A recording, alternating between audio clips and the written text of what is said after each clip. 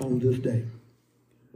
Our text is taken from the Old Testament, the book of the prophet Jeremiah. All right. We will be reading from Jeremiah chapter 3. I'm going to begin with verse 1, and I'm not going to go further than verse 15. All right. But I want you to understand the background of this message. Jeremiah chapter 3, beginning with verse 1, the King James translation. They say, if a man put away his wife and she go from him and become another man's, shall he return unto her again? Shall not that land be greatly polluted? But thou hast played the harlot with many lovers. Yet return again to me, said the Lord. Lift up your eyes unto the high places and see where thou hast been, where you've not been lain with. In the ways hast thou sat for men, as the Arabians in the wilderness, and thou hast polluted the land with thy whoredoms and with thy wickedness. Therefore the showers have been withholden, and there had been no latter rain, and thou hast a whore's forehead, thou refusest to be ashamed. Wilt thou not from this time cry unto me, my father, thou art the guide of my youth? Will he reserve his anger forever? Will he keep it to the end? Behold, thou hast spoken and done evil things as thou couldest. The Lord said also unto me, in the days of Josiah the king, hast thou seen that which backsliding Israel had done? She's gone up on every high mountain and under every green tree, and there she played the harlot. And I said, after she had done all these things, turn thou unto me. But she returned not. And her treacherous sister Judah saw it. And I saw, when for all the causes whereby backsliding Israel committed adultery, I had put her away and given her a bill of divorce. Yet her treacherous sister Judah feared not, but went and played the harlot also. And it came to pass, through the lightness of her whoredom, that she defiled the land and committed adultery with stones and with stocks. And yet for all this her treacherous sister Judah had not turned unto me with her whole heart, but fangly with the Lord, said the Lord. And the Lord said unto me, the backsliding Israel had justified herself more than treacherous Judah. Go and proclaim these toward the north, and say, return thou backsliding Israel, said the Lord, and I will not cause mine anger to fall upon you, for I am merciful, said the Lord. I will not keep anger forever. Only acknowledge thine iniquity, that thou hast transgressed against the Lord thy God, and hast scattered thy ways to the strangers under every green tree, and yet have not obeyed my voice, said the Lord. Turn, O backsliding children, said the Lord, for I am married unto you, and I will take you one of a city and two of a family, and I will bring you to Zion, and I will give you pastors according to mine heart, which shall feed you with knowledge and understanding. I want to speak to you today, a pastor after God's own heart. A pastor. I told you y'all thought I was crazy reading that passage of scripture. Trying to figure out in the world that got to do with anything. That's why I want you to keep your Bibles open. In the message today, I want to accomplish a few things, and I'm not intentionally trying to be long. I don't plan on taking a lot of time. But I want to help you to understand why God sends pastors. I want you to understand. Let me say it when I say you. Not, I'm standing here preaching to you. There will be some things that will be said that are for you, the congregation. There will be some things that are said that will be for you, Pastor Jones, and for me. And then there'll be some things that will be said that are for all of us. Amen. So I'm trying to help you to understand how the message is going. Before I help you to understand what the pastor's role is, I want, first of all, to remind you of God's perspective. Follow me.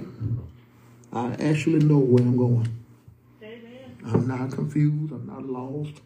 My GPS is not off. I know where I'm going. Okay? Amen. In this passage of scripture in Jeremiah, the Lord is speaking. He's talking as though he were in court. There are a lot of passages of scripture where God presents himself as going before a judge. Of course, there is no judge greater than him. And so he said, in fact, if I were to swear, most people swear by somebody greater than them. But since there's nobody greater than me, I'm going to swear by myself. So God essentially is talking to himself. He's not crazy. But he's talking to himself. He's listening to himself. He's saying, help me to understand. Amen. Look at the text, Jeremiah 3, verse 1. They say if a man puts away his wife and she goes from him and becomes another man's, shall he return to her again? Shall not that land be greatly polluted? God is saying, I got a problem. The problem is, I have a wife that I had to divorce. But I still love her. My Lord. All right then. That's what God said. Read all the translations you have when you go home, or even now. Jeremiah chapter 3. This is what it's about. God has divorced his wife Israel. Right. Yes, sir. And God is upset with her and especially her sister, Judah. Amen. Right. His wife was unfaithful. His wife, this is a metaphor now. Let's be clear on that, okay? It's not literally. This is metaphorically speaking. That's right. God's not a man. God doesn't have passions and needs like human beings. Right. But if he were not to speak in this type of language, we couldn't understand it. Amen. So he's using this analogy so you can get it, so I can get it. All right. Okay? He's saying, the law says, and you all say, well, he didn't say the law says, y'all say, they say. All right. That's it. Gotcha. They say if a man put his wife away and she marries another man, she can't come back to him no more. That's what y'all say. All right. Amen. I'm God, but that's what y'all say. He's saying he can't do that because the land would be polluted.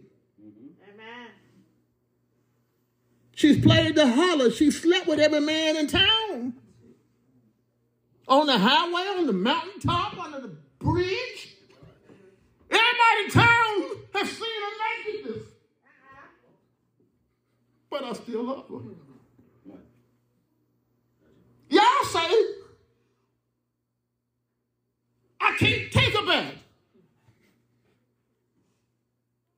That's what y'all say. He said, lift up, verse 2, lift up your eyes into the high places. He's talking to his wife. He says, and see where you have not been lying. In other words, show me a place where you didn't have sex with another man. Under the bridge, behind the tree, out alongside the river.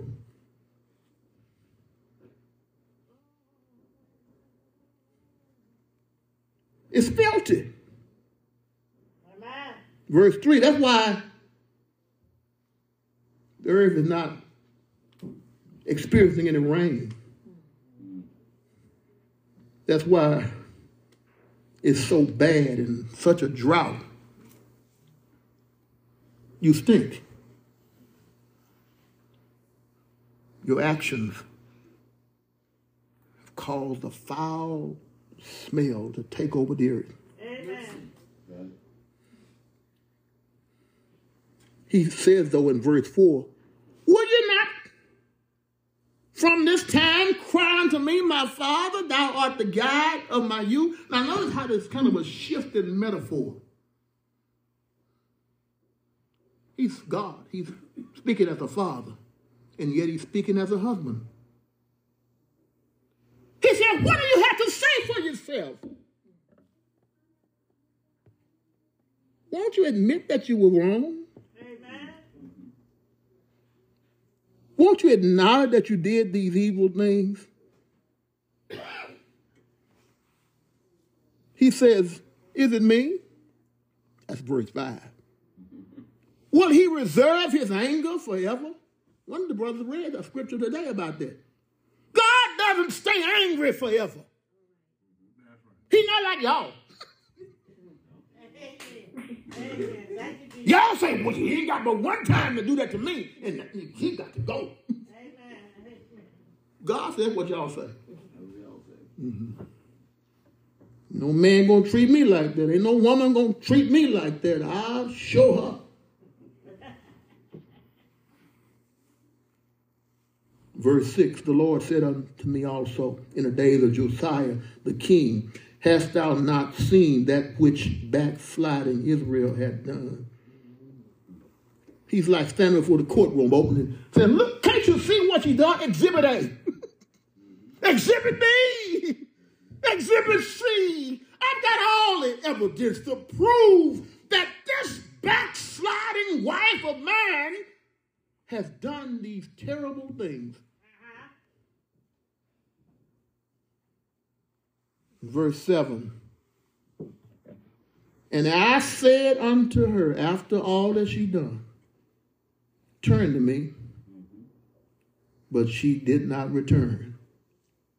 And her treacherous sister saw it. So God is saying, even though she did all this stuff, all right, I gave her a chance to come back to me. Amen. But she wouldn't. And the one reason she wouldn't have called her whole sister. She was a whore too. Judah. Mm-hmm. And I saw, verse 8, when for all the causes whereby backsliding Israel committed adultery, I had put her away and given her a bill of divorce. God said, I'm justified. all right. I'm justified. The law gives me the right to divorce her. And I did. Yet her treacherous sister Judah didn't learn. Now I want you to understand something. He's saying her sister should have seen what happened to Israel. How she lost her husband over that foolishness. How she fell into great disgrace. But she didn't. She played the harlot too. So it came to pass, verse 9, through the lightness of her whoredom, that she defiled the land and committed adultery with stones and with stock. It's ugly. It's an ugly passage of scripture. This woman, Israel, metaphorically speaking, did it all. Amen. And her sister did the same thing. Verse 11, and the Lord said unto me, the backsliding Israel had justified herself more than treacherous Judah. This is an interesting verse. Even though Israel, my wife, was unfaithful, she still wasn't as bad as her sister. Go and proclaim these words toward the north. So God is saying to Jeremiah, go and tell this message. And so today I'm here to tell you, Mount Olive, how God sees it. He says, return, verse 12, you backsliding Israel, said the Lord, and I will not cause mine anger to fall upon you. For I'm merciful, said the Lord, and I will not keep anger forever. Right. There's only one requirement that I have, Israel. Acknowledge thine iniquity, that thou hast transgressed against the Lord thy God, and hast scattered thy way to the strangers under every green tree, and have not obeyed my voice. Turn, O backsliding children, said the Lord. I'm married to you. I'm reading these verses, but I want you to understand. All right. He said earlier, I divorced her. Right? But he then said what? I'm married to you. Amen. You know why he said that? Because God hates divorce. Yeah. That's right. He said that because even though he put her away, as far as he was concerned, she's still his wife. Amen.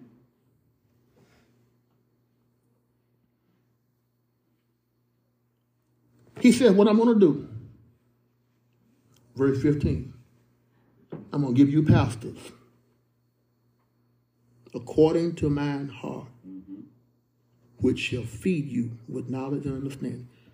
Now, I can't, like I say, stay too long on this passage, so let me kind of speed up a little bit and help you to see where we're going. So the background is that God's wife, Israel, was unfaithful to him time after time after time. That's right. So much so that he had to divorce her. Amen. But even though he divorced her,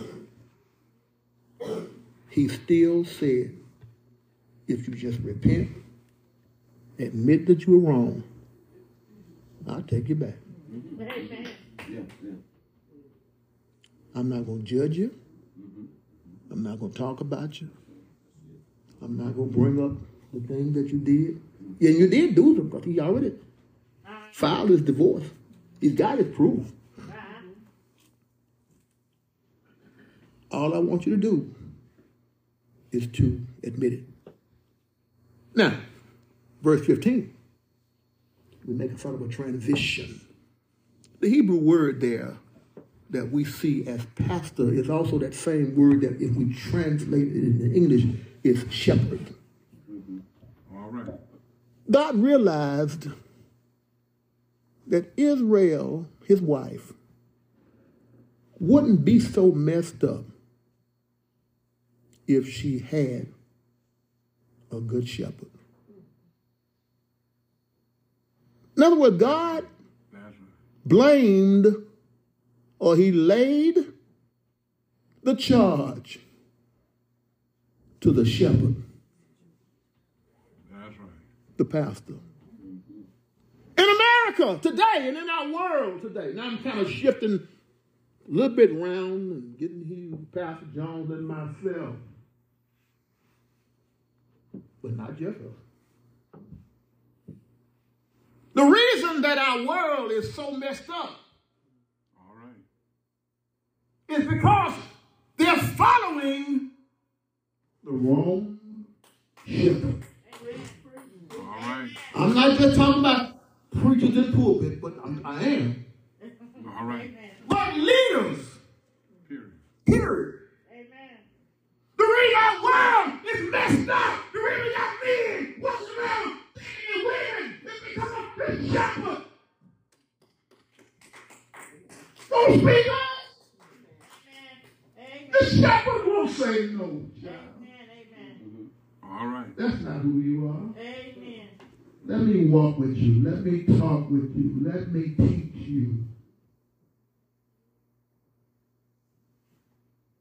Amen. Let me show you what your maker had intended for you. Amen. That's right. He blamed the shepherd. He saw the problem. He withheld his anger. Here's what I'm going to do for you. Again, this is a metaphor. This, every line, every parallel you may not be able to make. Israel, his bride. Her sister, Judah. And all of those around them were living the way they were living because nobody was brave enough to tell them the truth. Amen. So what would happen with Israel in this example, in this parable? She'd go out, spend nights and weeks with these strange men, come home dejected, raped and abused, knocking on the door, and he'd let her in, let her sleep there tonight, clean her up, give her a change of garment, and she'd slip out again, and again, and again. And God is saying, you all say I shouldn't take her back. That's right. But I love her. Mount Olive. We are no better than Israel. Amen. We have played the harlot. We've gone after other gods. Right. And yet when we get in trouble, can I come in for the night? Amen. He let us in, Amen. clean us up. Sooner or later, some smooth talking, Amen. whatever you want to call it, comes to us, charms us, and we gone again. Amen. And all he's saying is, I'm going to leave the light on. You're welcome home. All you got to do, come home and admit, it. Just say that you're wrong. I'm not going to whip you. I'm not going to beat you. I'm going to receive you again. Amen. When he realized the problem is you've been following the wrong